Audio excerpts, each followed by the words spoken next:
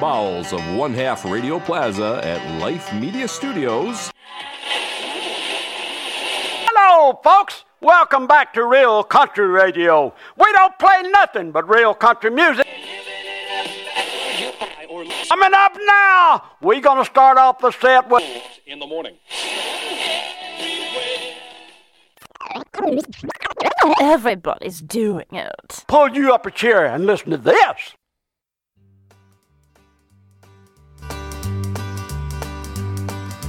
They're gonna put me in the movies. They're gonna make a big star out of me. We'll make a film about a man that's sad and lonely. And all I gotta do is act naturally. Well, I'll bet you I'm gonna be a big star. Might win an Oscar, you can't never tell. The movie's gonna make me a big star, 'cause I can play the part so well. Well, I hope you come to see me in the movie. Then I know that you will plainly see. Biggest fool that's ever hit the big time. And all I gotta do is... And welcome back to Sidetracked here on Pulling Radio Network, powered by DHD, and a little bit of a different intro for us. I love the Bakersfield sound. You know what? Buck Owens, one of my favorite. Dwight Yoakam's good too, but Dwight Yoakam, the Derailers, oh yeah, but Red Meat, this lot of good this is California us. country acts. One of these days we'll be famous. All we gotta do is act naturally.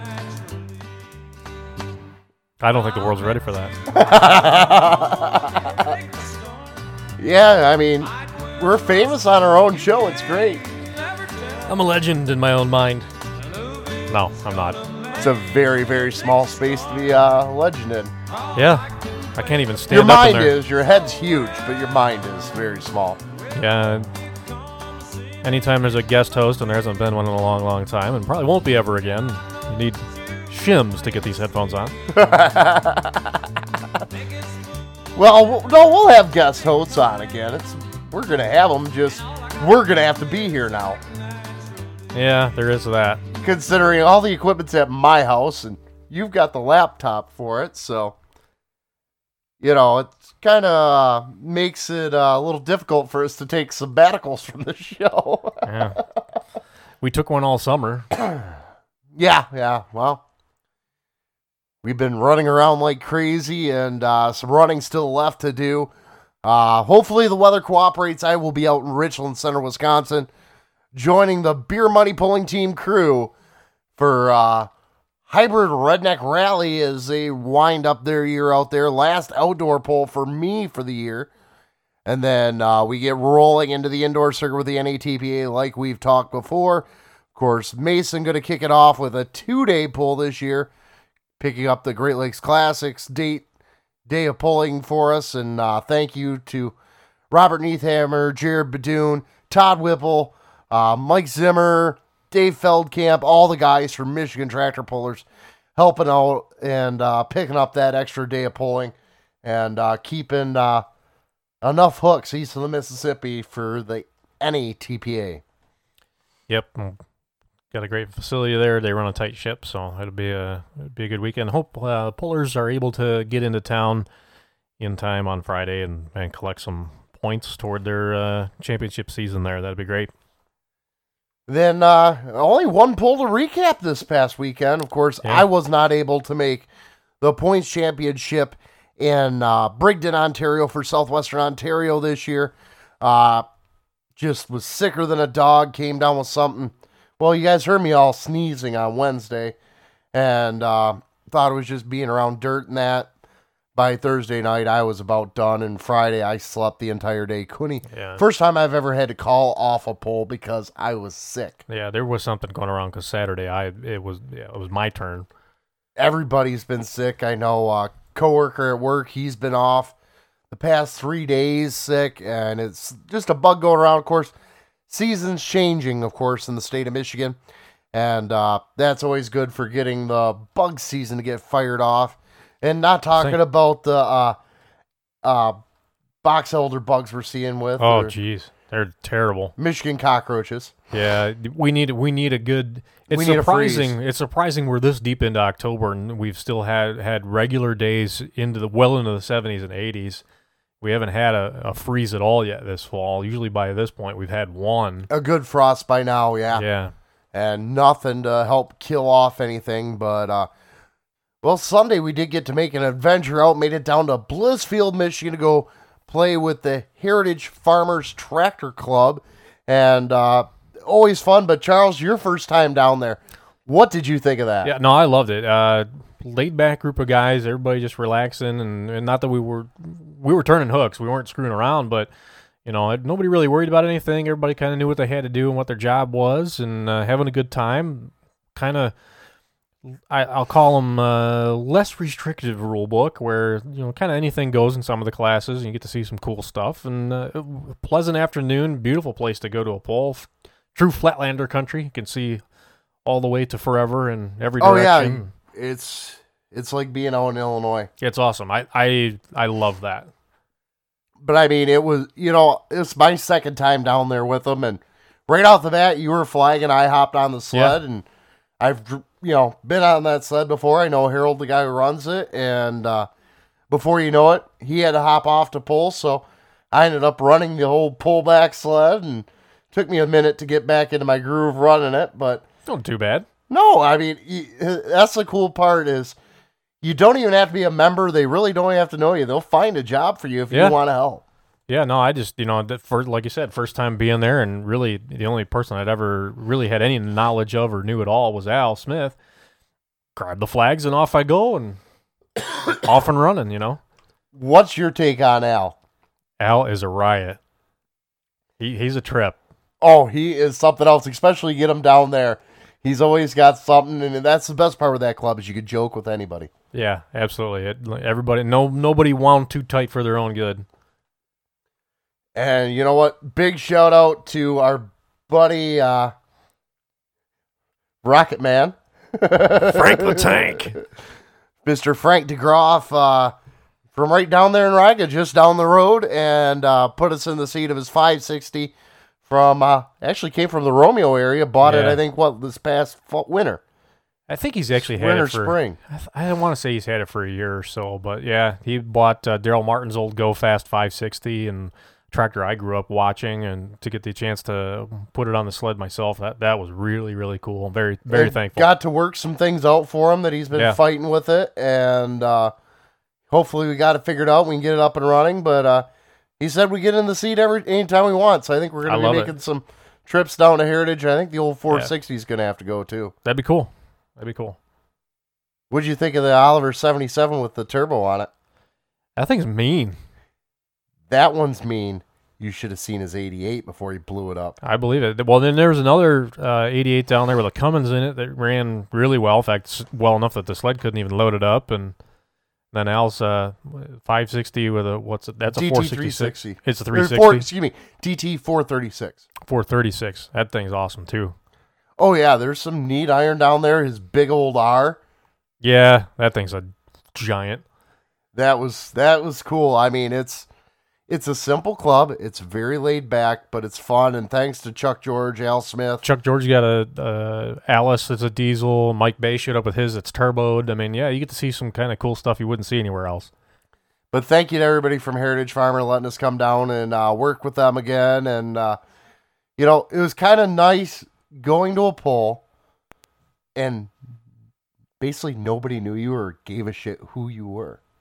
Yeah, no judging, nobody cared. Just come on in, They had a potluck. We took a break about it, halfway through and had a potluck lunch. And come on, grab something to eat. We got tons of food. Get in here.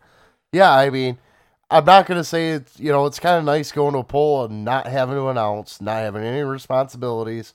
We've done that a couple times this year. We assumed some responsibilities, but we didn't have to. No, it was fun to just do it. We were still able to participate in our own way, and on our own terms. On our own terms. I mean, we went and spectated at polls this year, but it was kind of nice where we could still just go be part of the poll, not have to be on the microphone announcing, but be part of the poll, still help put on a beautiful product.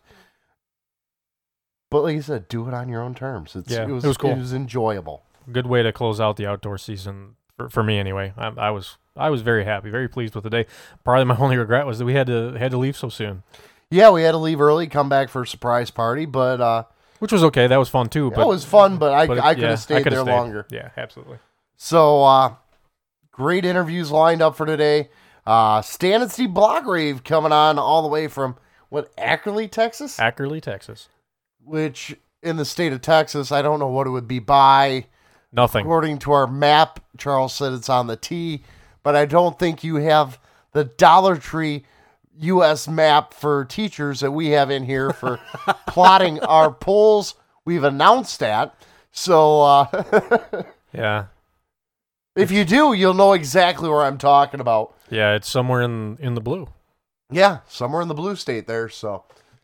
Which is not Pennsylvania or Idaho, according to this map, so don't worry about that. We're talking the blue, not the light blue that Tennessee and Colorado are. So, yeah. Good thing I'm not colorblind. No, your wife would have a hard time with this one. The yellows and reds and oranges would be a challenge. Everything just looks great to me. So, with that, we're going to take our first break here. And get Stan and Steve Blagrave on the line. And Charlie Capozzo going to be bringing up the rear here tonight. So with that, we're going to take a break. This is Sidetracked on Pulling Radio Network.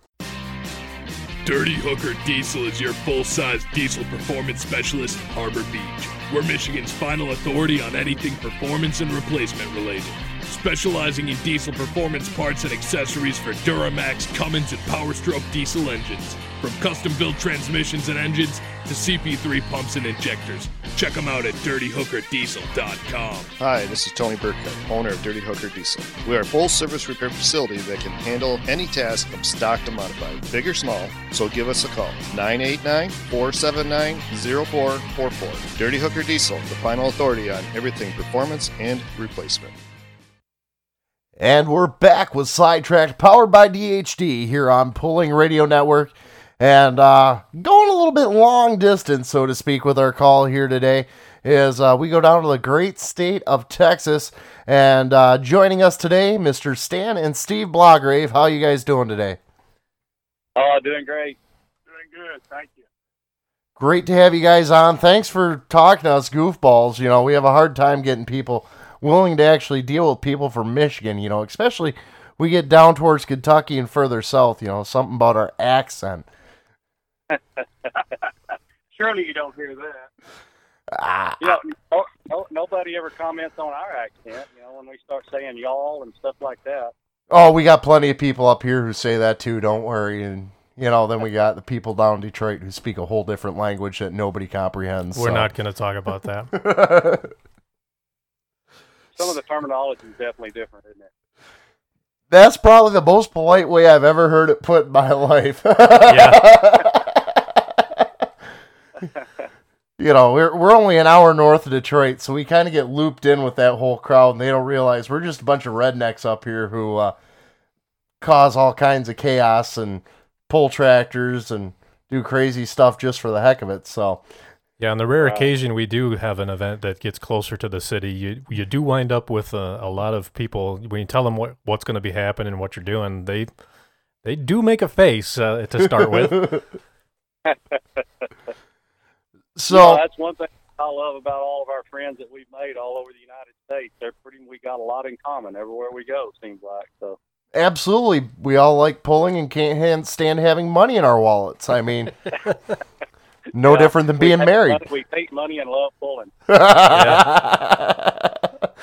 Yeah, that's the truth. So, Charles, you want to lead it off here today? I know you said you had a big list of stuff because you didn't get to talk to him in Bowling Green. I don't know if I have a big list, but I guess we'll start with the 2017 season for you guys. Probably Diesel Super was the most compelling points race that in any group across the country, and I think I'm safe in saying that no one had the end to it that they would have liked. The they would have rather settled it on the track with Bone Twister being in that last session. But talk about how your summer went. We was really excited about summer. You know, we started off awful slow, you know, and then kind of come on late, you know, and I really hated to see Travis, you know, drop out there at Sandwich. You know, that was kind of a tough deal there for him, you know, and we all hated to see that happen there. But we was real happy with the way it turned out. You know, obviously we'd like to have won, you know, but you know, making it the race it was pretty exciting. You know, running with Jody and Colin and them, you know, they're a tough competitor, you know, and to be able to get close, you know, and make it a good race, you know, well, I thought it turned out good for us. No, absolutely. You know, one thing I got to see first off, Napoleon, Ohio, first pole, we got to actually see Diesel Supers because they just don't exist up here, but actually get to see the Grand National Tour of them. And then again in Bowling Green is what a tight-knit class you guys are. You guys, saw Travis have problems after the first session in Bowling Green this year, and everybody's over there helping him wrench, get his backup motor in the tractor. You know, something I haven't seen out of a lot of the classes out there is what a tight-knit crew you guys are in the Diesel Super class. That's absolutely no doubt. And I think Esden Lane, you know, he has always been that way also. And I think it's just kind of trickled down to everybody that's come in the class and been in the class. You don't want to beat someone because of a part they were missing or, you know, something that they needed before they got on the track. You know, once you get on the track, well, it's all out competition. But before you get on the track, I think we all feel, of course, we all come from a farm background or rural background, and that's just people help each other, and that's kind of the way you've been brought up, and that carries over to the track. And once we get out on the track, we want to beat them. But before that, it's just not the satisfaction if you know that they could have been there, but they, you know, one little part that they needed or something you could have helped them with kept them from being there. Has it always been that way within Diesel Superstock, or has that evolved because really the numbers have gotten down to a point where really you guys have to stick together and keep each other going to keep the numbers that you do have? No, I don't think so. You know, we started running, you know, a limited Grand National circuit, you know, back in the 80s and stuff even. And even back then, you know, when the numbers was up, well, you know, you saw that same kind of camaraderie between everybody, you know, everybody helped everybody else. So I think it's been there all along. And I didn't expect really any different answer as far as that goes. It seems that way. Really not just Superstock, but probably a lot of the classes up at that level. Much more so than what you see in local and state level. Right. I think so.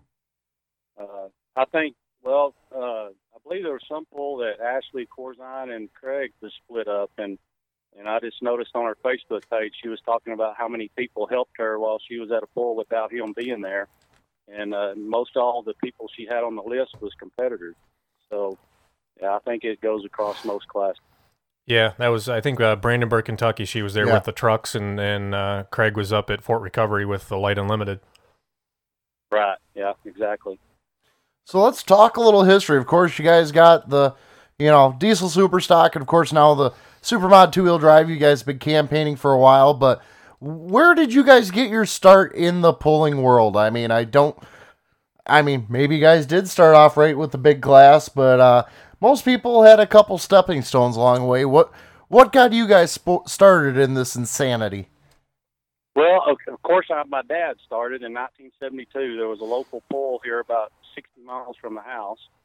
And, of course, back then you just took the three-point hitch off and, maybe basically took the plow off and took it to the field or to the track.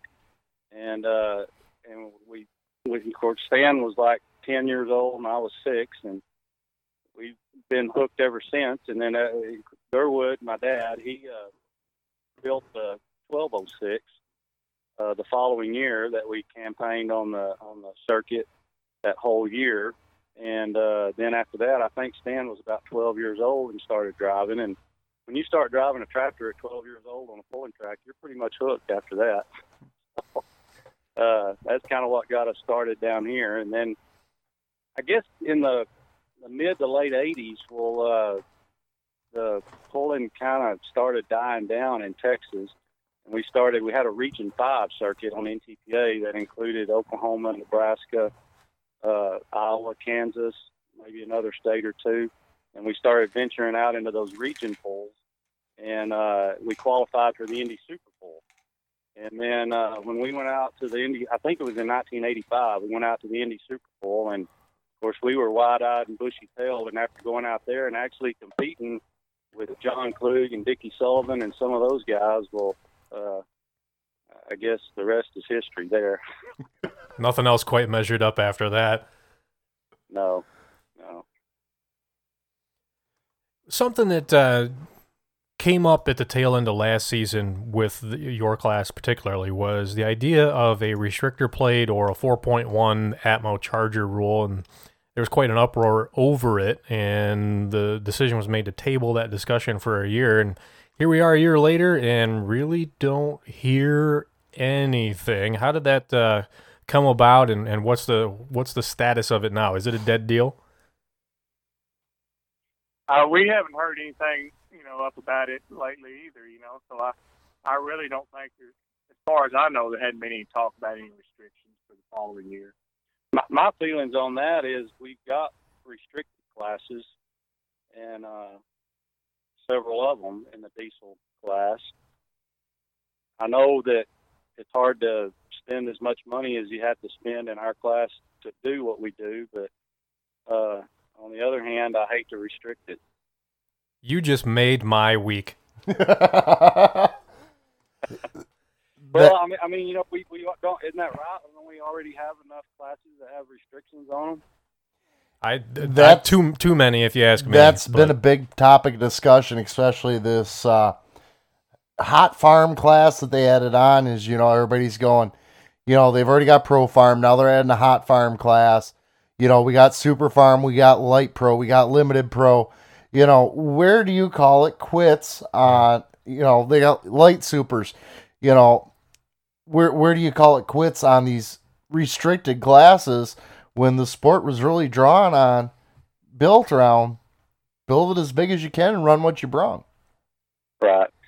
And you'd like for those classes to be a stepping stone to move up to some of the bigger classes, but I understand the maintenance program that we have to be on in the super stock diesel class is definitely a little tougher than what light pro. I mean, those pro stock guys are running them hard, but some of the other classes, it's hard to be a full-time tractor puller and work all week. And I understand those problems with our class, but on the other hand, some of those other classes were made to be stepping stones to move up to the higher horsepower classes.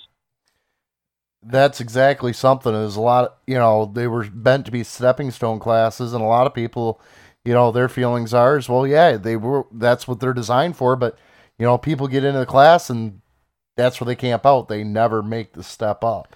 They never make the step up, and I think the harder that they try to clamp those particular classes down, the farther and deeper guys go into the margins looking for that 5 or 10 horsepower to a point where the idea of taking that vehicle and going to that next level just isn't an option because now you have so specialized the combination you can't. Right. And I understand there's limitations in the purse that we get, and economically it doesn't make sense, but I couldn't see us trying to restrict the horsepower we found, and that's a whole nother discussion there, I guess. I come at this from, in my childhood, really as a fan, being sucked in by a certain amount of technological enthusiasm, the sheer awe of what is able to be done. And I guess I'd like to hear maybe a little bit go the other way, rather than restrict the class. what would it take in your mind, and sure this is probably a pie in the sky, unlimited budget kind of a thing, but what would it take in your mind for somebody to go diesel into the open super class and try and do a overhead cam and all the, even I know it's not allowed now, but maybe something with common rail, try and take a smoker to the alcohol guys? Well, I don't know. That'd be I don't know. That'd be a good question. I don't know where it would lead to. Well, and I think one thing that's tough now is you really need unlimited dyno time on top of your research on your different combinations. And like I said earlier, it's hard to make enough money to be full-time at tractor pulling. So I guess it's just the nature of the sport. Yeah, no, there's truth in what you say. It's gonna, if it ever was to happen, it would have to take somebody with basically an unlimited budget and the patience to stay with it and try. And there's maybe some who would make the argument that would be a death knell for the class because it would push the leading edge so far out beyond what's there. I don't know, but I guess there's a big piece of me that wants to see it though, see what it would look like. I think there's probably potential there, like I say, the research and development on it, would be, take a few years to get there too, and I don't, we're not young enough to start that now, I don't think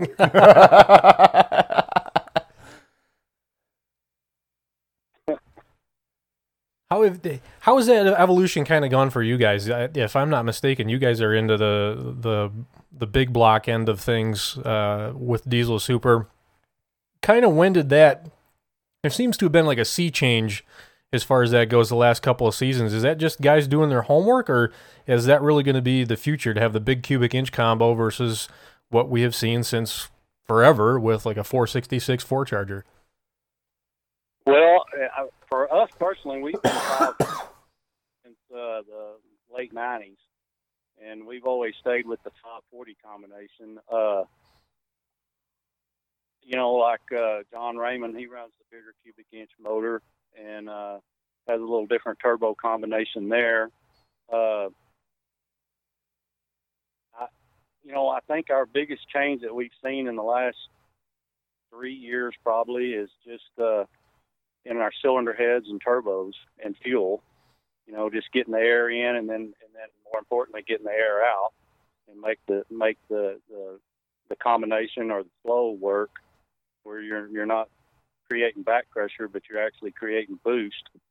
And I think that's where we've seen the biggest rise in horsepower is just in some of those turbo combinations and cylinder head and water and fuel and fuel and air. It's kind of the same old thing.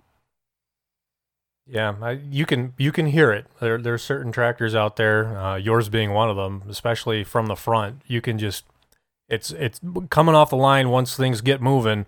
It really does sound like it's trying to suck all the atmosphere on the fairgrounds into that grill. Yeah, it is. It's and me and Stan's talked before. That's one reason we like to keep pulling, just see what kind of stuff we can tear up. It's amazing what happens. Get a great collection for the shelf, huh? Yeah, it's unbelievable what horsepower will do to parts. It's things that you thought were bulletproof, you can just tear up. It's unbelievable. Biggest thing it tears up is your wallet every time that crunching sound happens. It can definitely make you cringe. Our wives must really love us, I guess. Let's keep doing it. They quit questioning the UPS boxes that are showing up. Yeah, really. And in Texas, most everything's next day air, so we have that much extra shipping on everything too. Oh boy, that actually leads me into a question. I mean, sourcing parts and I guess growing up here in the Motor City area, and being in the Midwest, right where we are, parts are very easily accessible for us. We're spoiled. If you can't get it, we can find a shop that can make it. Yeah, I mean, within a 60-mile radius of where we're sitting right now, you can build everything from a complete pulling tractor to a NHRA top fueler. There's shops around that do it.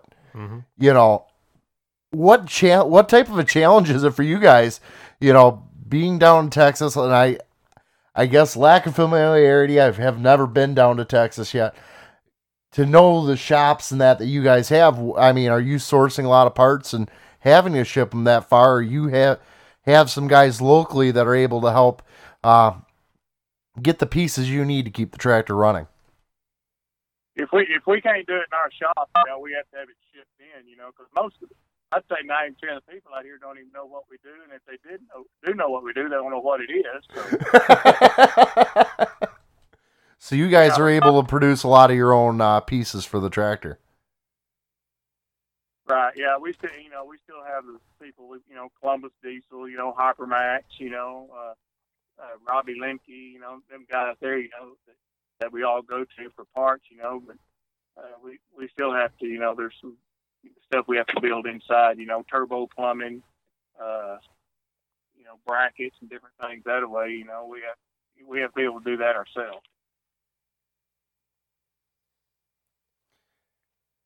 Do you see how much of the chassis work are you guys doing yourselves, or are you doing rolling chassis from somebody? The chassis, all chassis is all Engler frame. It is. Okay, I thought it might be, but I wanted to ask. And with the way things are going, I think it's probably less of a...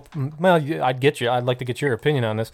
I think it's maybe less of a problem in a class such as yours, but with the way things are going with the evolution of tire design, are you guys seeing a challenge coming to where you just cannot get enough nose weight on the tractor or get things light enough to have enough nose weight to be able to actually control the machine yet? Well, and we struggled with that the last couple of years ourselves. Anyway, we actually took we had a 4-speed transmission in when we had this frame built, and we took that transmission out and put just a reverser in, you know, because we found that 80% of the time, 80 to 90% of the time, we were running the same gear. And so we did that, and we were happy with that 80 to 90% of the time, you know. And so, but this past year, we put the transmission back in, a little bit lighter weight transmission that Profab came up with, and that helped us out. But and we did move about 50 pounds from the rear to the front, but we are still struggling with front end weight. And in our particular class, it seems like the old 10-ply Puller 2000 still seem to work the best. And, you know, those are really hard to find, a good set of those. But I think later in the season, our tires started working good, and front end weight is still a problem for us. Yeah, I kind of wondered how long it was going to be before the newer Pro Polar design came online and if it was going to be a viable option. And really, I'm still extremely curious about the Mitas tire. You know, it was a coming thing. It's coming. And now I don't even know if they're doing it. It doesn't sound like, not on this side of the pond anyway. Seems like the 24.5s in the Pro Puller seems to be working good, but you don't really see that in a 30.5 yet. No, and I don't know if that's something on their end or if it's an offering. I know they were trying to do something, I think, a little bit lighter as an alternative for, you know, like light super and light limited super, where carcass weight does matter a bit more than in the heavier classes. Right. Yeah, but it did seem like in some of the hot farm, super farm classes, the 24.5 Pro Polars had some success this last year. Yeah, we there's a handful of teams up here that have had them in super farm, and we're just amazed at the difference that they did make. Right. Then again, that contingency plan that Pro Pullers offers is pretty nice too. Contingency money helps. Right.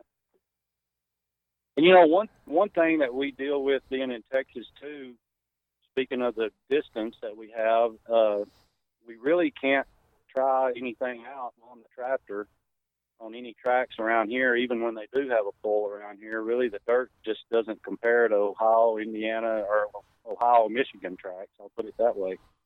And it's hard to try a different set of tires and figure out anything unless you're already into the season and pulling for points. Yeah, that's gotta serve as probably a significant disadvantage, and maybe that's testament to your guys' experience and skill with setups. Yeah, I remember when we first went to Michigan back in about, Stan, was that in the late 80s probably? Long time ago. and I mean, they took us to school pretty quick up there. I miss some days, I'm not going to lie. Yeah, tires and gear ratios and everything. We had to come home and change. It was a fun time back then. I don't know what it is. The state level, anyway, super stocks and modifieds here aren't a thing. It's gone. Yeah, we're down to 2 super stocks, and it's trophy buck of Feld Camps, and then of course Dibley's Pumpkin God Mad. That's all it. That's left in Michigan, which is those were the days when it was Kwiatkowski and Jerry Van Dorpy, and of course, some of the Esden and the guys from Minnesota would come over, and it was 20, 25 in a class all the time. Yeah, you'd have a state level hook that would have 12 supers and 3 or 4 pro stocks in it just for good measure, and it was a fun time. But that hasn't been that way since the 90s, really. Yeah. What is it? Is there you guys are right at the pinnacle, but certainly what's going on and have a very tight finger on the pulse. What is there a solution to that at the state level? Is there something that could be done to breathe life there? As far as in the superstock diesel class, to get more interest in that? Yeah, well, whether it be diesel super or some form of combination, but something to revive a multi-charger class at that kind of a level. Certain places, Ohio State is still pretty healthy. New York State is very healthy. But a lot of places, like here in Michigan, it's just dead. It don't seem like there's any young pullers coming up, doing that at all. And I don't know what would encourage them to get the interest there to do that either. That is true. That's a conversation we have a lot around here, and I think for the youth in this area, if you're interested in pulling at all, it seems diesel trucks are the thing to do, and I can understand that. But also here, you've got so much competition for your time. Glad you can understand it, because maybe you can explain it to me, and I'm a youth. Just going boating or having a cabin up north on the lake, there's just a lot of other stuff to do. Yeah. Yeah, and I guess back when we were in high school, we always worked on our Friday afternoon or Saturday afternoon. You'd be working on I had a pickup. Stan and I both had pickups, but sometimes we'd change carburetors before we went to town on Saturday night, because you had to be in top form on Saturday night when you went to town. There you go. You never knew who you had to impress, right? That's right. Yeah. Yeah, you always wanted to have it running good. And now, I guess you can put the different chips in and program it different. But as far as hands-on, changing something under the hood, you don't really do that anymore, maybe. Maybe that's part of it. Yeah, I think you bring up a valid point. You get into the trucks side of pulling, it's fairly easy, diesel trucks. Yeah. You really, for the most part, if you want a daily driver you can go play with, you throw a tune at it, or have a diesel shop throw a tune at it. But you want to go tractor pulling, it's still a very hands-on thing where you have to be wrenching on that to get the power out of it, Lord knows I've spent plenty of time in just a farm stock tractor. Yeah. That one that needs to burn anyways, but... Well, I think Van Hazley touched on that a little bit when we talked to him at Bowling Green. And I think diesel trucks are still in that phase where collectively as a sport, it's still early enough for them where it's just about more power, except in the Superstock diesel truck class where they have all the power they need. Now they are having to go hands-on with the wrenches and find a way to hook it up and get it into the track. Right. And you guys have been around the tractor side long enough. Was it like that with the tractors coming up through the 80s and 90s, and there's been maybe a change? Me and Steve learned pretty early on, what screw to turn, to get more fuel out of a pump, So, remember, it's a flat screwdriver and a 10-millimeter wrench, or depending on 7/16, depending on the era of your pump. That's what I've been told. I don't know for certain, Yeah, right. Well, and that's what we were talking about earlier when we were pulling on these tracks, down here in Texas and maybe Kansas and Missouri versus when you go out, into Michigan and Ohio, you definitely had to change your combination up a little bit. Did that and I can remember at Lincoln, Nebraska, with the 2-Charger Hypermax set up in, I think, about 85 or 6. Well, they had a Grand National there, and maybe it was a Reach, I can't remember, but Brett Berg and Esden and all them guys were there. And we won that class with the 2-Charger tractor, and boy, we were pounding our chest. But in reality, they just had too much horsepower to hook up to the track, and we were able to match up to the track and the sled, and that's the reason we won, So we go out there and get them on some of their tracks. Well, we didn't compete with them like that. So there's definitely a lot of experience there on learning that. I guess that brings up a topic right there with, you guys are finding issues right now getting enough nose weight. Is there a chance possibly that, you're seeing diesel super stocks with the numbers they're at, possibly being at that max horsepower number that they can effectively get it to the ground, and actually utilize all that? Or do you think there's still room for more growth on the horsepower side? I feel like there's still more room for more growth. Several years ago, we thought, man, you can't get no more horsepower than what we've got, and every year, it increases somewhere, somebody finds some more, so then, you step up too, so I think there's still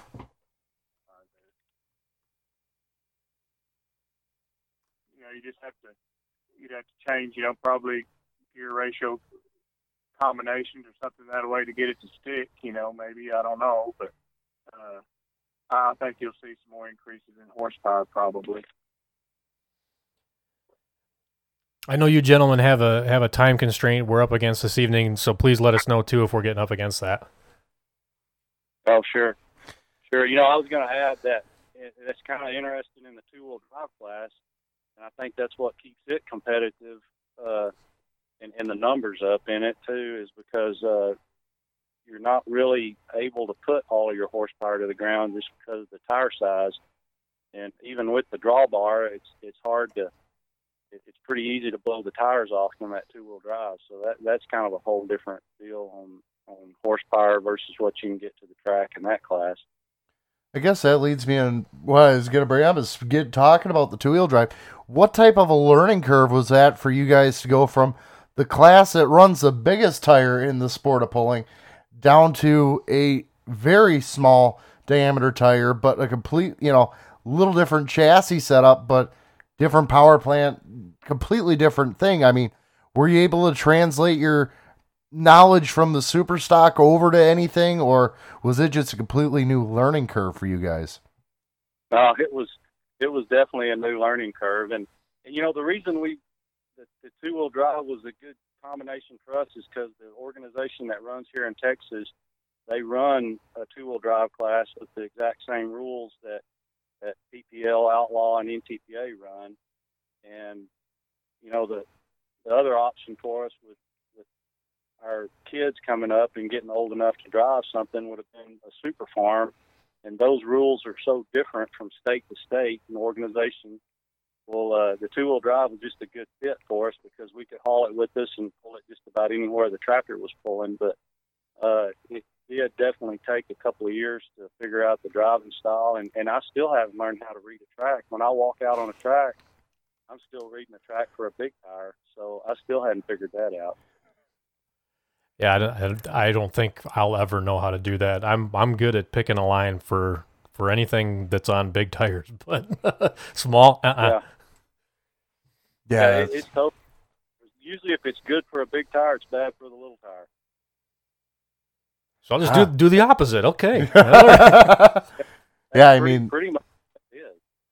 But I mean, you bring up a really valid point there, and something that's been discussed before is, the super modified two-wheel drive class, a very extremely popular class, especially as of late. See numbers still growing, and the biggest thing is the commonality of rules across the organizations.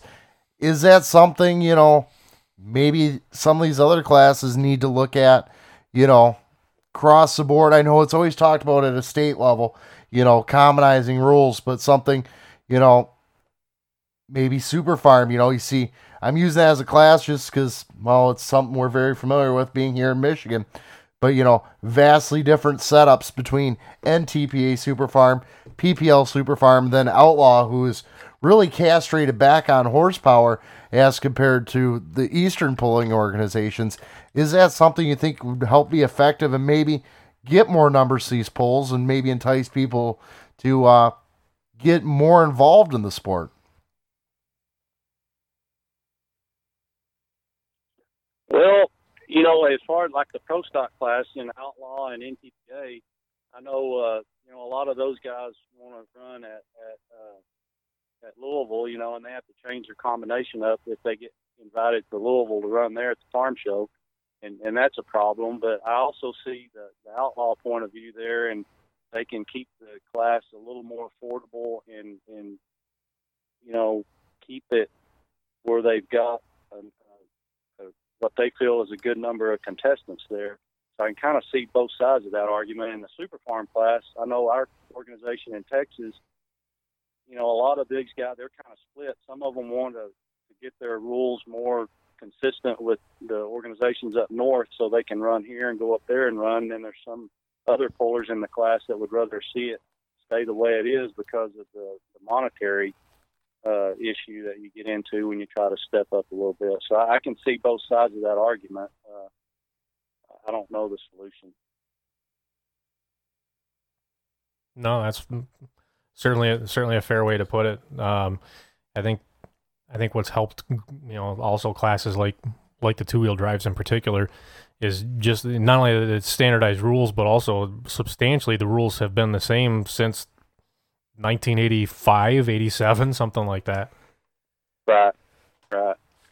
Yeah, it's and that's why I say that's what was really worked out good for the two-wheel drive with us was it just makes a good trailer mate for the tractor most of the time, really. We don't always carry the right amount of parts for it, though. You have to talk to the kids about being easier on their toys. Yeah, sometimes the tractor it gets the most space in the trailer for spare parts. Well, I think too that maybe a piece of that also is just the custom nature of the tractor versus the truck, where not that supercharged Hemi parts are common, but you can get a lot of that fairly easily. Right. Well, gentlemen, I think we're to that point where we ask every one of our guests who appears on our program about their heroes and legends, so to speak, the people that influenced them the most in the sport and shaped how they got to where they are. For you two, who might those be? I guess people we kind of grew up pulling with, the John Klug, Dickie Sullivan, Danny Dean, them guys there is kind of the ones we grew up looking up to, back in the early 80s. So I guess that was kind of the ones we followed. Well, I remember, I can't remember the year. I think it was 1974, 5, or 6. And we flew to Indianapolis and went to the Indy Super Bowl, and Dave Stengel ran off the track with solid jump. And that memory is just like it happened yesterday.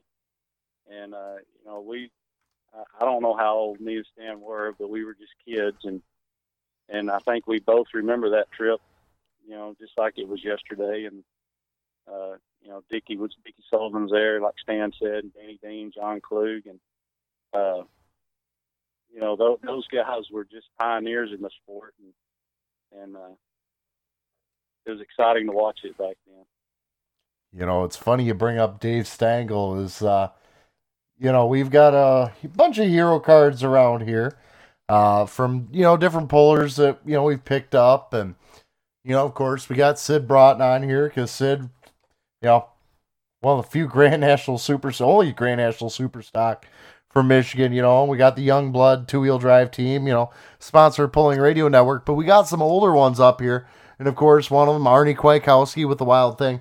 But right above that is a picture from Farm Fest 1978 of Dave Stengel piloting solid junk down the track. So I think that one definitely rings through to a lot of people. Yeah, Boom Boom watches us do everything we do. Corrugated tin side shields. He mimicked the Hypermax side shield with that corrugated tin that he put around it. Yeah. So what's next for the Red Horse team? Is there are you guys taking the winter off, or are you going to be involved in some winter pulling? Well, we've got the invitation sent back in for Louisville and Cloverdale both, so I guess we're kind of committed there right now. Sounds good. I look forward to, I don't know if I'm going to make Cloverdale, but we should be able to get down to Louisville and see you guys. Well, we don't have a choice. It's the 50th. You got to go down to Louisville's a must, yeah. It pretty much is. I just hope we have the weather as good at Cloverdale as we did last year. The 60s would be pretty good, too. That's the funny part is I do a lot of indoor antique pulls over the year, and there was only one pull this year that I did indoors, or went to indoors, that was cold, and that was Gordyville the first weekend of January, and that was 15 below, which for Michigan, that's par for the course for most, really didn't bug me, but it was cold. Brutal. But, went to Waterloo, Iowa with 70 in the middle of February. It was beautiful. It was great. I loved it. Can't wait for another repeat winter like that, hopefully. Yeah, that Cloverdale and Louisville was both nice. We didn't run in any ice on the way up or back. A lot less ether to get the tractor started, right? Yeah, that's right.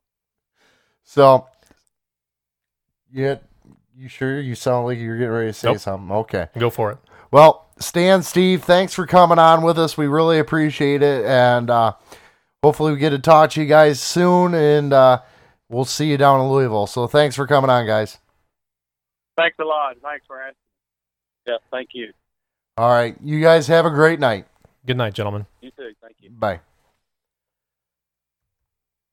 Very cool. Very, very cool. Glad to have those boys join us. Yeah, I can't believe my Metro piece of junk phone actually made it all the way down to Texas to make calls. Yeah. But nobody cut the cord on the soup can strings going out to thank God, rural Ackerley, Texas. And I'm glad you remembered. I knew it was in Texas, but I mean, no hailstorms have flattened the telephone poles into the cotton fields. I'm looking at our map and it doesn't have Ackerley on there. No, but from what I remember, it's somewhere just to the upper, just above and left of the T in Texas on that map. Holy cow. Yeah, they're way out there. You can't get there from here. No, you cannot. Holy cow. So with that, we're going to take a break. This is Sidetracked on Pulling Radio Network.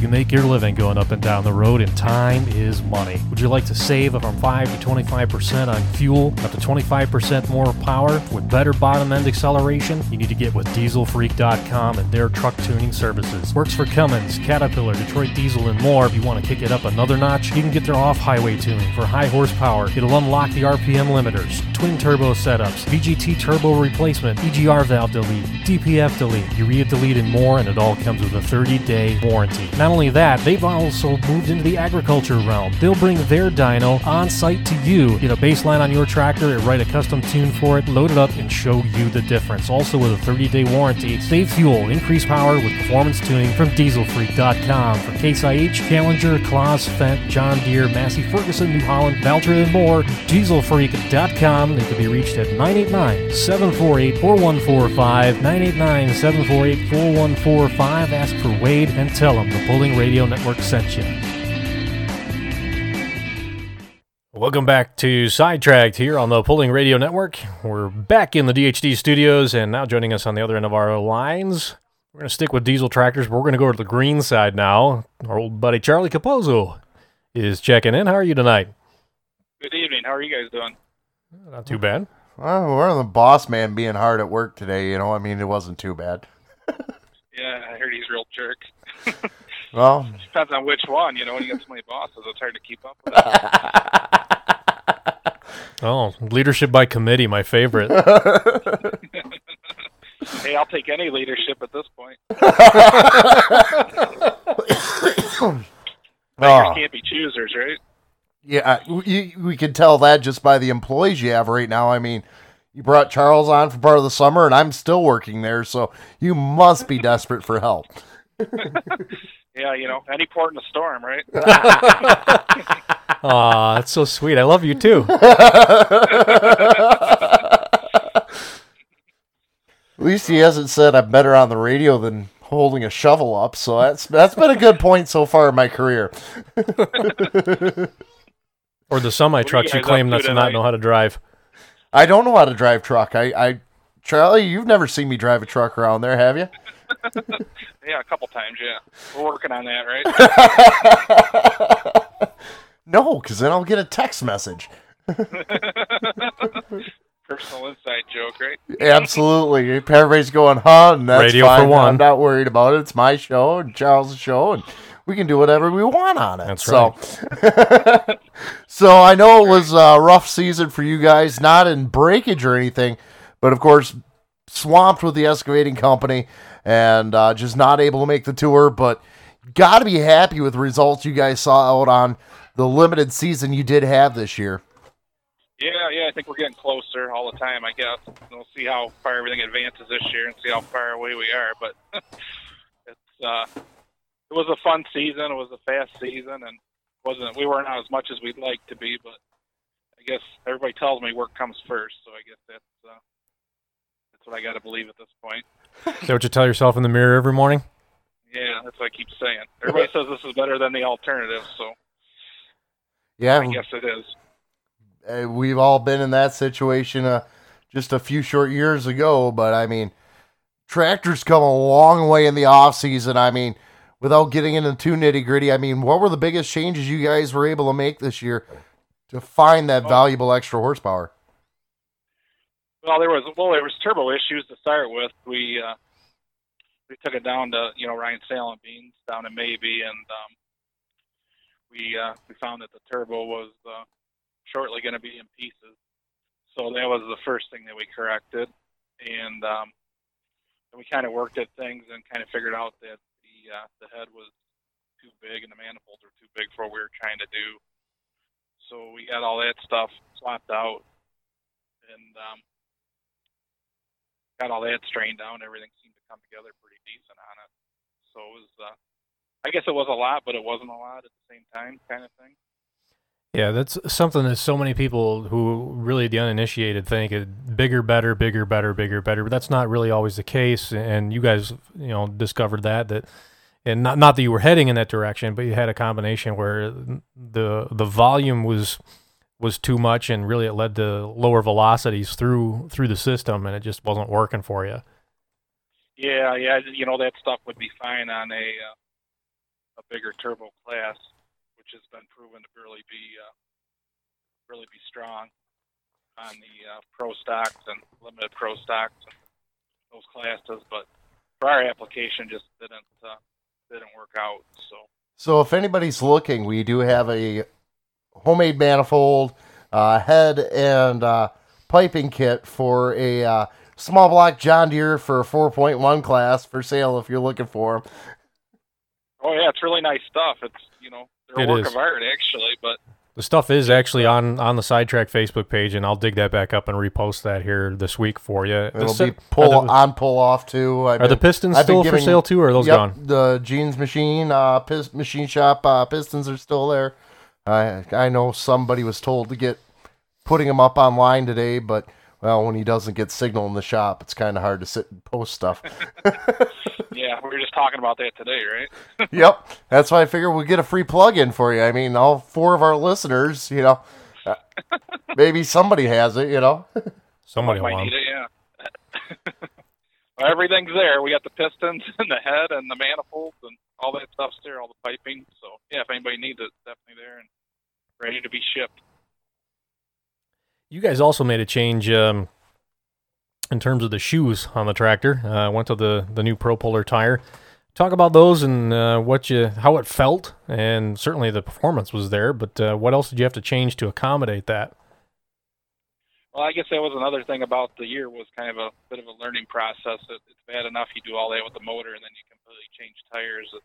Then it really throws everything into a tizzy. But yeah, we were kind of learning as far as the weight and the setup goes on the tires and horsepower pressure and all that stuff. It was they're just kind of getting going with them, so limited information on getting started. But we added quite a bit of weight to the front with those tires, and by the end of the year, I think we were getting closer and closer. But yeah, there was definitely an adjustment period on that as well.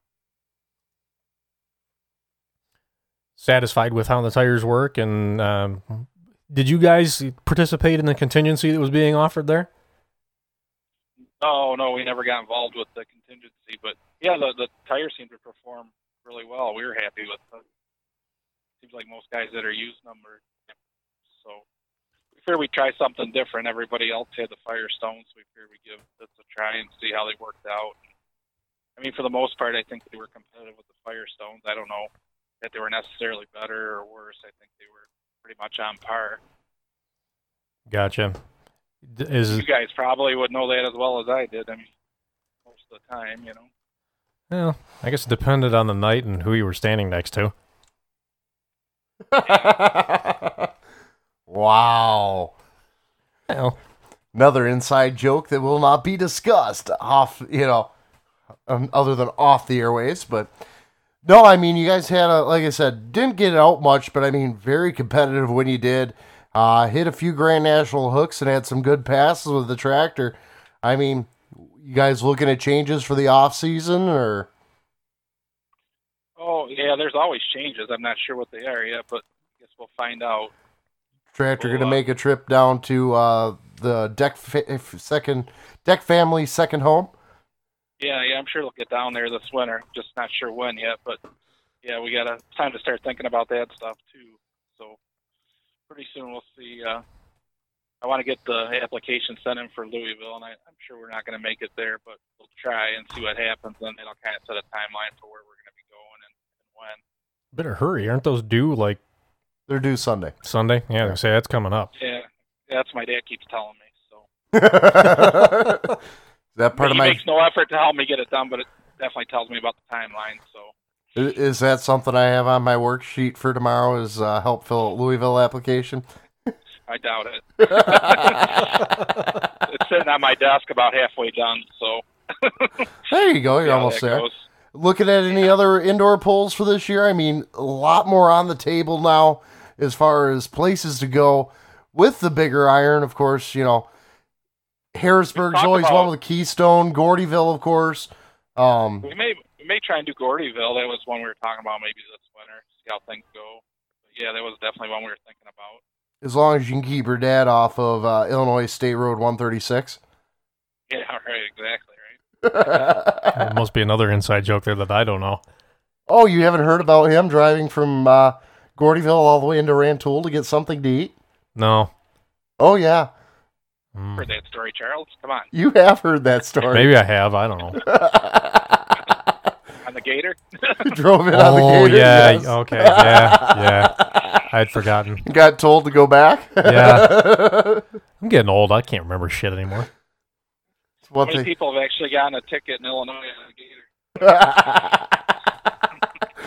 That's one of the more mild stories that comes out during our shop toxic. We won't discuss over the air, but the antics of Tony Capozzo are always a wonderful discussion around the shop. Guys get old, they don't take them too seriously, so it is what it is. He also got escorted back to, I think it was Mount Sterling on the four-wheeler. I'm trying to get ether in town, so yeah. So we're establishing a pattern that means that the stories are true. That and he just really likes getting in trouble, out of state. Yeah, you can't take him. Any events you guys looking at for the antiques? Of course, you got the two John Deeres, the 70 and the A. Of course, I know we moved them around the shop here, so we do know they still run, but looking to get over to Mason or Wasion or anyone like that? Possibly. Or possibly not. Doesn't look too good right now. Man, he's just so optimistic right now on pulling schedule. But yeah. I think right now you're probably just happy if you get out of bed in the morning, right? Yeah, sometimes I don't want to, I'll tell you. So. Sure we'll be able to. What was that? You broke up a little bit there, Charlie. So hopefully next year we'll be able to make it out to more polls and, hopefully maybe tackle the Region 2 circuit again and see what happens.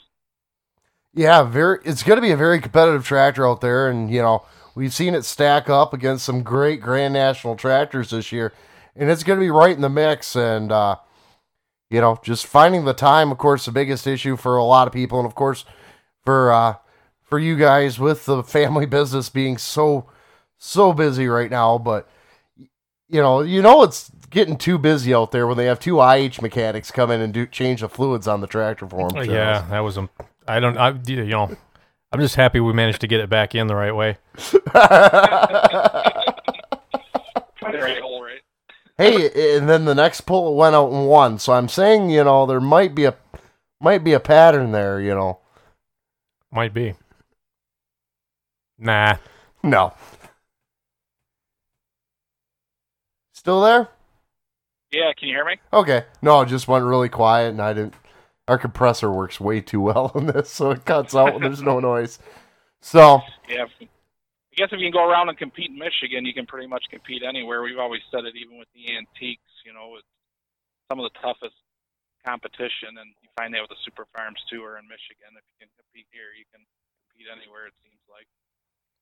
Yeah. Oh, that's without a doubt. I mean, whether it's on a local level with thumb tractor pullers all the way up to, Wolverine State and Region 2, some very, very tough iron. And I mean, you look at the Grand National results for Super Farm this year, not all of them were fully based out of Michigan. Two, of course, technically, I guess, reside in Nebraska, but all of them coming out of that Salem Bean stable. Wipeout and Joe Bush had two tractors in the top 10, but Wipeout's a Region 2 builder too. Yep, but I mean, Ryan Salem really being on the top of his game with these Super Farms, and now see him really venture into the limited pro stock class, makes for some tough iron when you're competing here at home, when you got some of the top Grand National tractors that could show up at any one event to come challenge you. Oh, yeah, we've even seen him at thumb pulls, right? Oh, yeah. Yeah, I mean... Well, we've said it for years, and it's not taking anything away from the Grand National guys, but I would argue that a Super Farm Region 2 title is harder to win than a Grand National is. We've discussed that as far as which way to go on Grand National or Region 2, and I don't know. To me, it's almost easier to run the Grand National than it is to run the region. You got almost 20 hooks, and they're all different places, and a lot of one-night hooks, whereas Grand National, you get, I think if you hit 9 places, you got them all covered. A lot of them are 2-night hooks, and some of them may be a little further away, but I don't know, you start going from the thumb of Michigan down to the bottom of Illinois or top of Kentucky isn't real close either. So, yeah, that's definitely been a debatable issue, on which way we go. Neither one of them are easy, but, Region 2 is just as tough as anything. Oh, absolutely. Been one of the toughest contested regions in the sport of pulling. Region 2 and Region 3 have always been some of the toughest to run, but, you know, the titles are almost as prestigious as having that, you know, Grand National title to your name. You know, well, the few regions that are guaranteed a spot in the Enderley pull-off is Region 2 and Region 3 winners. Yeah, actually 2 spots for Region 2. So, yeah. Yeah, it's compared to other regions, it's quite a difference. Something I want to ask you about, we talked about it with Stan and Steve earlier in the show, and I'm sure you guys have discussed it around the shop, with the hot farm class being adopted by NTPA this fall. What do you think? Is there a point where there stops being room at the table for all these different classes with minute details or differences between them? I don't know. I guess it's hard. It's a tough question to answer. I think that there seems as though they're expanding the tractor classes because there's so many places for guys to go that there's not enough classes that cover all the places. I assume that if there's enough places for everybody and room for everybody, I suppose the answer is yes, that there's room. But I guess by the same token, you know, as long as I guess it's kind of nice, you know, I could just imagine what the super farm schedule would be, what it would be like, you know, like we're talking about Region 2, how many polls there are. What would it be like if there was no limited or light pro stock classes? It would probably just be, you know, totally brutal. Yeah, and I suppose that is a fair argument and a way to look at it, and really the light pros and the two-wheel drive trucks ran into that in Region 2, whereas this year there's an East and West for those two classes just because there was way too many events. I know, even like in state events, I mean, I think there needs to be something done because, like, even Wolverine, you get past the super farm class, and you know, then you start really tailing off as far as numbers go. You get in the two-wheel drive and the mods and four-wheel drive classes. You know, the numbers really wane. Oh yeah, the mods and the four-wheel drive trucks are not existent, and of course, super stock and pro stock, you know, they're combo classes now just because the numbers aren't there. And, you know, this is a point we've pounded home. We talked to Steve and Stan Blagrave about earlier is, you know, what do we got to do to get it up and running and get numbers up? And I know Andy Gerbaugh is going to probably have a heart attack when I say this. You know, the 3.0 diesel truck class being added to Wolverine, I think really will help get numbers up at the event, yeah. But it won't fill the bread and butter classes that have been there for 30, 40 years now. I guess what does that tell you? Does that tell you that those classes are time for a change, or do they need to evolve, or what's going on? I think yeah, you're probably right. You know, that expands the narrative quite a bit, but yeah, I think you're probably right. There is an evolution going on within pulling. It's going on within drag racing right now with, especially at the pro level. Pro stock is effectively dead, just nobody's ready to admit it yet. And I think maybe pulling is at that kind of a tipping point too, where you got to find maybe a happy medium between nostalgia for what has always been, but also make that change, turn that corner for the new thing. Otherwise, it's just going to die. I mean, Super Farm is like supposed to be a beginner's class, right? But I mean, I know it's not super stock, but I mean, the amount of money you have to put into a Super Farm if you want to stay competitive every year, it just gets to be, you know, it's pretty tough to keep up and to keep putting the money into it. I mean, you really have to have, there's some kind of backing or some kind of funds, and I'm sure those classes are the same way. I don't know if maybe some limits need to be put on so it's more affordable for a guy to get into them, or what the answer is. But I know everybody was kind of against the super stocks being cut back a couple years ago. But I mean, if you only get a couple guys showing up to pull, pretty soon there's going to be no class. Yeah, we broached that subject with them, and their comment was, well, we couldn't see bringing our tractor back to any sort of restriction. We would like it being where it is and want to continue that way.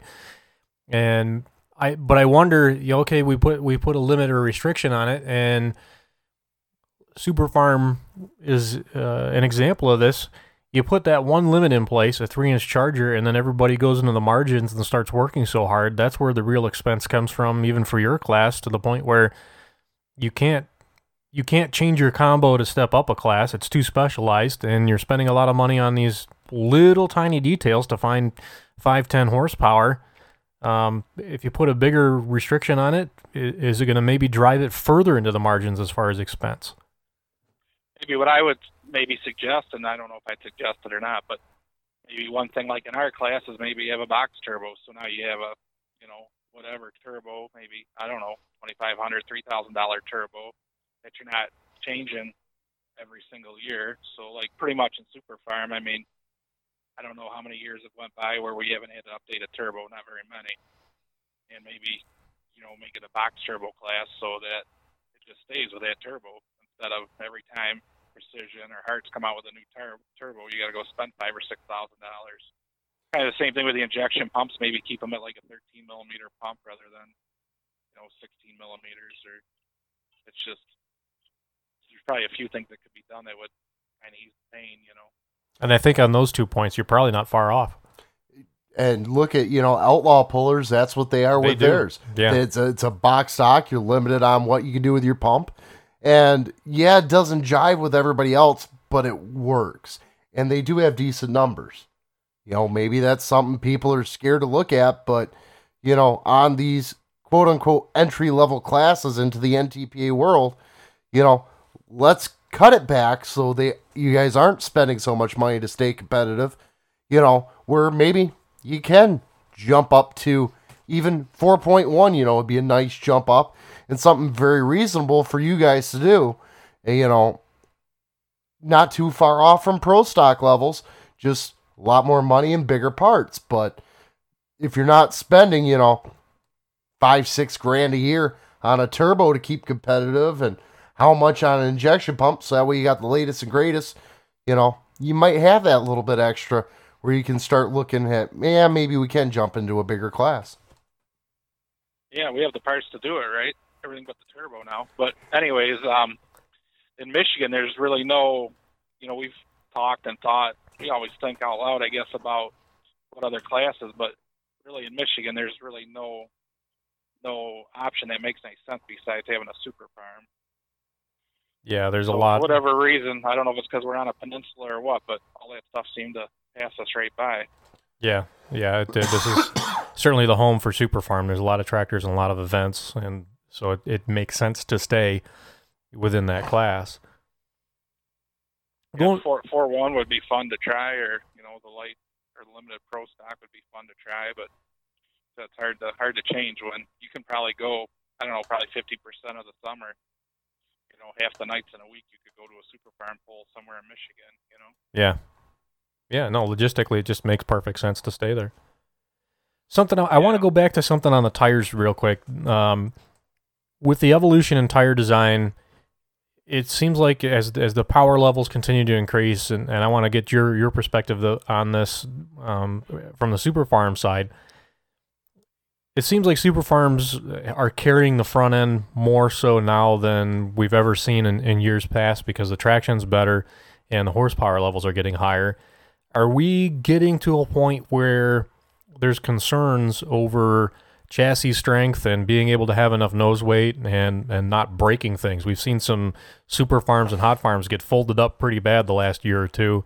What are you guys seeing and feeling from the driver's seat? I was just going to say that, there's been some pretty bad. I was just watching that one in Toma again, like a couple days ago, came up. Yeah, and then I see Linville's, they bent their chassis here. Yeah, they're another one, yep. A week or two ago. But I'm not worried about that with ours. Ours is built like a tank, But, yeah, I can definitely see that being an issue. It's already kind of reared its head. So I don't know. I guess I don't know what the answer would be. I mean, you got tie bars in the back. This seems to be more of the front end type of issues. The thing's folding under.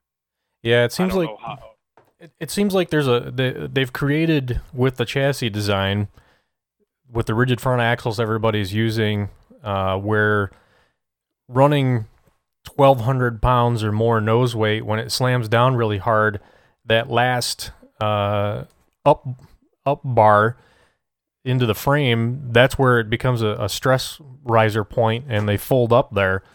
I don't know if we're going to see some changes in chassis rules where that has to be stronger at that point, or do we see a point coming where we wind up with what Bill Voorhees proposed a handful of years ago with a spec tire?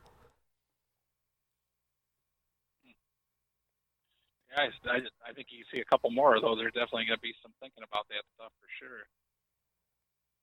Yeah, I don't know what the answer is. I'm never in favor of fatter rule books. It's just not the way I work. But you know, when it comes to a safety thing, I also don't want anybody really getting hurt either. You know, a lot of you guys are personal friends, and that's the last thing I want to see. Right, exactly. I don't know if the the damping front ends would help too, or you think with the skis that would have helped some of that stuff as well. But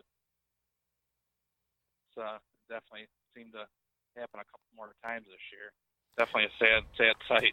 Yeah, that's interesting because with the ski part, I think the air rides, or whether it's air ride or coilover, doesn't matter to me. I think that does help, but the guys have gotten to the point where they've reinforced the front axle so much and made the spindles so strong that in the past, where they would have just kind of bent or folded a little bit and gotten to the skis, it doesn't happen anymore. The things stay on there, and then the frame winds up breaking. Yeah. I guess, I don't know what's the answer. You need tie bars in the front as well, or something in the front that's, I don't know. Like ours is a wedge chassis, so ours is, continuous all the way to the front. I know like a lot of the John Deeres are added on to that front piece, with almost like another piece of John Deere frame. I don't know if that's where they're having trouble or what's going on. Yeah, I don't know, and I guess I never noticed it before, but all the ones I've seen fold up in the last 2 years have been Deeres. But I don't know why that would matter. Yeah, I mean we've seen them before. It's it's almost like it's hard to describe, but it's almost like the stock frame, but they extend it with. But internationals have been built that way since forever. Yeah. Yeah, similar style channel frame, right from the factory. But then again, also with the IHs, you see the weight brackets and all that. It's normally an add-on. It's actually bolted off a structural member where that's your failure point. If you're going to break, you're going to shear bolts.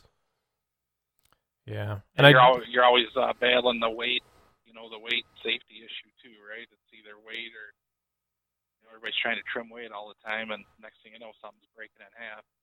That's it. You can get too thin, or like Charles said earlier, we've reinforced stuff so much and people don't give the thought to, you have to have a point of give on anything. Whether it's a shear pin on a flywheel or something, there's always got to be a built-in structural point of failure.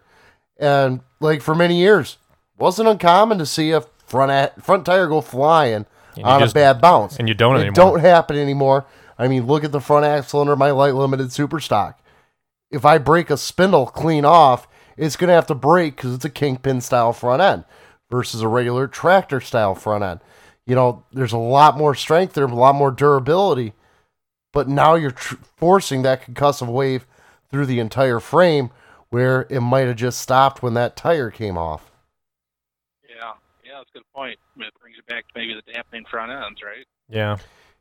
Even something, as simple as what we see under the Lee Butts tractor where it's still got the center pivot, which a lot of guys who've gone to the rigid front ends don't even have a pivoting front end, which is going to cause, the issue that much worse. I mean, saw Deere even on their narrow fronts go to the Roll-O-Matic to help dampen blows. There's a thought process put in there on absorbing shock. Now it's something we need to look into. A lot of guys don't like these independent front suspensions because of, your drawbar height changes, whatever. Yeah, now you're getting almost to a borderline safety issue when you're seeing these tractors fold up under themselves, run over. It's a matter of time before something does not go right.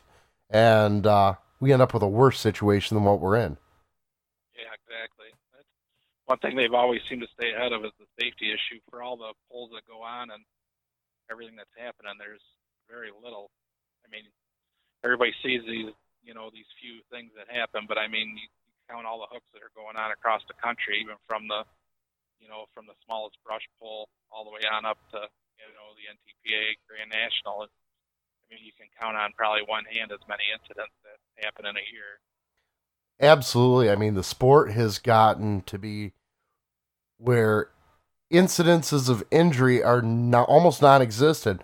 What we're seeing now, if there is an injury, is similar to what the NFL deals with their own players. Concussions off of roll cages from hitting the helmet too hard. It's not guys getting burnt or flying off tractors. Now it's, a different type of injury, but it's not what, major incidences occurs 98% of the time. You see somebody get out of the cage, walk away unscathed, just feeling a little rough the following morning, or probably having to change their underwear. I mean, probably gotten to be one of the most safest motorsports out there. Yeah, how long have roll cages been? 20 years, maybe? I mean, We're coming up on 20 years. Year 2000 was the 99 or 2000 was the 99 was 99 was a changeover. So we're within 2 years of 20 years of cages. Would you even think about jumping on a pulling tractor now without a roll cage? I mean, even something like ours, I mean, well, we're pretty scary. We're getting when we getting the Legends tractor together, that's probably going to be the single biggest mental thing to get over is sitting on that thing without the cage around you. Point blank, having to grow a pair of balls back that pullers have had for years. That not having that safety. Would you run a mini tractor with a roll cage? A mini rod? No, I don't think so. No, right now, no. And that was probably the first class you really saw, some sort of roll bar being implemented was the mini. It's the worst accidents I've ever seen in pulling are mini rods getting cocked sideways, and sorry, it's a lightweight sled they're pulling. It's not much to go up over. You see them come out hooked and go in for end. Can you imagine not having a roll cage, Yeah. I mean, you wouldn't see guys walking away. If you're lucky, they're being taken away just on a stretcher, not with a sheet over them. Yeah, exactly. I think 20 years ago, you'd look at a pulling tractor and with a roll cage, you'd say, "What is that?" Now, I mean, one without one is, even the stocker ones. I'm looking around in here right now. I mean, other than the picture of Dave Stengel, I know I've got a picture out in the garage of Silver Bullet pre-cage era right after they bought it off of the Connor brothers, and it's no cage in it. You look at it, I got a picture of Slow Ride the same way, and I remember when cages came out, it was, what the hell is this? It looks goofy. That's not a tractor anymore. Now you look at it and go, what the hell were we thinking? Yeah. You watch the video of, it came up across my Facebook again, of the Walsh Brothers Irish Challenger triple engine, triple turbine mod, and the ride that they took due to a box failure. And I've never seen a video of the end, because back then, it was pre, I don't think there is. It's never surfaced. Never I don't surfaced, think it exists. But, it was a pre-cell phone era and all that, luckily they had a cage on it, a 2-bar cage. It wasn't even what would meet NTPA specs now, but, it's better than nothing. A lot better than nothing. Yeah, how scary would that be? It's just, I don't know. I think that is the next frontier, though, really, in terms of safety, is looking at some sort of requirement for lateral head support in the roll cage. And actually, I talked to Wilbur Haynes about this. I think at Bowling Green, I bumped into him and asked him about the Hans device and using that versus just a whiplash collar. And he raised a point that I hadn't considered before, and he's 100% correct. That really was designed primarily for fore and aft for auto racing. And what we really need is something that's designed for the side-to-side, because that's where people are getting their bell rung. Yeah, I never even thought about that. It was funny as we went cart to cart here, Sunday? Yeah. After we got done with the Pole in Blissfield. What did one of our group have? He had a Hans-style device. Yeah, the motocross version of it. Yeah, he had the motocross version, which is maybe something to look at, because that does give you a little more support, but, it was something to see. Nobody joked at him or anything, and point blank, after riding around in that, I can't blame him for not, for having that on. No. Yeah, so you definitely got to be safety conscious. I mean, any one of us would jump into any tractor and drive it and not even think twice about it, right? But I mean, you really got to be so safety conscious, you know. We're all done dumb stuff, but you know, it's hard to believe the things that can happen so fast.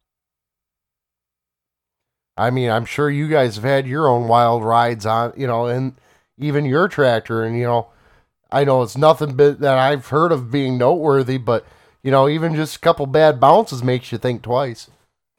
Oh yeah. You miss the weight, and you know, you wind up in the wheelie bars, and all it takes is a little bumpy tracker to miss the weight a little bit, and really go for a ride. So, well, we've taken up enough of your time for tonight, Charlie. I know you gotta probably, hopefully, go to bed sometime soon. I doubt that's gonna happen because too much with work. And thank you for coming on with us tonight and letting me get out early enough so I could make it up here to do the show. Thanks for having me. It's good talking to you guys. And we'll have you on again soon. We got to get you in studio so we can come join us and have some refreshments and sit in one of these beautifully painted IH chairs we have. To bring your own chair, is that the idea? Well, you don't want to defecate on it or fart into it a whole bunch? Wasn't there a John Deere tractor that had an IH symbol on the floorboard so he could put his feet on it? I don't know if there has or not. I haven't seen that. I'm not going to lie. I'd laugh my ass off if I saw that. I'm pretty sure. You guys got to do some research. Yeah. I got another homework piece that I'm after our conversation about tractor frames folding up on why the John Deeres have and the Internationals have not. I got something I want to look into. Better initial engineering from the factory. Did it seem like there used to be a lot more brand loyalty than there is now? Or yeah, there used to be, and I think the days of going to basically, we'll call them funny tractors instead of funny cars, where it's any engine under any sheet component, metal. And it's a component bull crap. We've lost that. You really want to get me fired up today, don't you, Charlie? I don't. I hate it. I think it's terrible. I do too. I agree with you. I mean, what's the point of having a John Deere with a Moline hood on it? You know. Oh boy. We haven't. The second half of this season of Sidetracked has not had a rant, and I think you're about to trigger one. I can't today, but we'll save it for I'm next trying week. to show restraint out of a certain friend of the show's words of wisdom. So and requests. So we'll honor that require that. So you'll hear about that one in the morning. How's that? All right, Charlie, thanks for coming on, and hopefully we get you back on the show again soon. Sounds good. Have a good night, boys. Yep. Night. Bye. We're going to take a short break here and come back and probably wrap things up. This is Sidetracked on the Pulling Radio Network. Polar Air Compressor since 1977 is your factory direct source for quiet industrial piston compressors from 3 to 25 horsepower, rotary screw compressors from 5 to 400 horsepower, refrigerated air dryers, and a full line of parts and service. Find Polar Air at EatonCompressor.com or call toll free at 877-283-7614. That's 877-283-7614. Also, make sure to check us out on Facebook. And we're back with Sidetracked, powered by DHD here on Pulling Radio Network. Some great interviews tonight. Yeah, thanks to Blagrave Brothers and Charlie Capozzo for coming on and joining us tonight. We gotta figure out a way to get Tony on here. Yes, we do. Burkhardt and Capozzo. Oh, yeah. At the same time.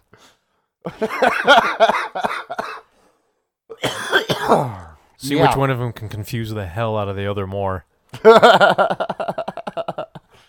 Oh, got a lot of people want to get on this winter. Now we're getting into the time. You know, of course harvest is going, so we're going to have to deal with that for a little bit, but a lot of good interviews going to be stacked up for this winter as the Pulling Radio Network and Sidetrack name keeps growing. You know, we got a lot of pins on the map. And it keeps expanding. I know we're going to have one down in Mississippi coming up here shortly as Tunica comes up, which we got to figure out whether we're going to stay in a hotel or camp out. We'll figure that out. Oh, that's easy enough to decide later. Yep. Well, we got to make reservations soon. We're like 5 weeks away. It is closing in fast, isn't it? Yeah. I don't know if I'm going to have time to get PRI set up, but if we don't make it, we don't make it. I'm not too concerned about it. I know you want to go, but... I do, but... I'm going to be traveled out by then. I've got enough miles under my belt. Yeah, that's a fact. Might just have to just go down sometime to go see John and Devin Jury just because they're great people, so... Yeah, good friends, and I might need to go down and pester them anyway. Once again, thanks to Ed Shoebridge with Zen Peak Oil and ENS Motorsports. Of course, Wayne Lalone up there at Diesel Freak, your semi-truck and tractor tuning specialist. That's right. That's a weird thing to say, I'm not going to lie, but Wade and the whole crew up there, just Ryan, all just great people to deal with, and always a great time to see them and get to hang out with them, but thank them for coming on board again with us and help sponsoring this lunacy we call Sidetracked. And, of course, the Mr. Tony Burkhardt, all the way up in Harbor Beach there. Can't say enough good about the guy, supporting us and what we do. And hopefully play the cards right. We can get him on the show next week and talk about DHD. Yep, some of his fine quality products that he makes, particularly for Chevrolet Duramaxes on the pulling side of the equation. We had an entire pallet of DHD stuff coming in the shop yesterday or day before to get installed on a truck, and every bit of it is the quality that you have come to know and expect out of Dirty Hooker Diesel. Absolutely, and great crew up there. You have any questions involving your Duramax, just give them a call up there. They'll get you set up with what you need at a price you can afford, and like Charles said, the quality you come to expect. So great guys, great girls up there, just a great crew. Can't say enough about them. And of course, our little buddy at the polls himself, Seth Burkhardt.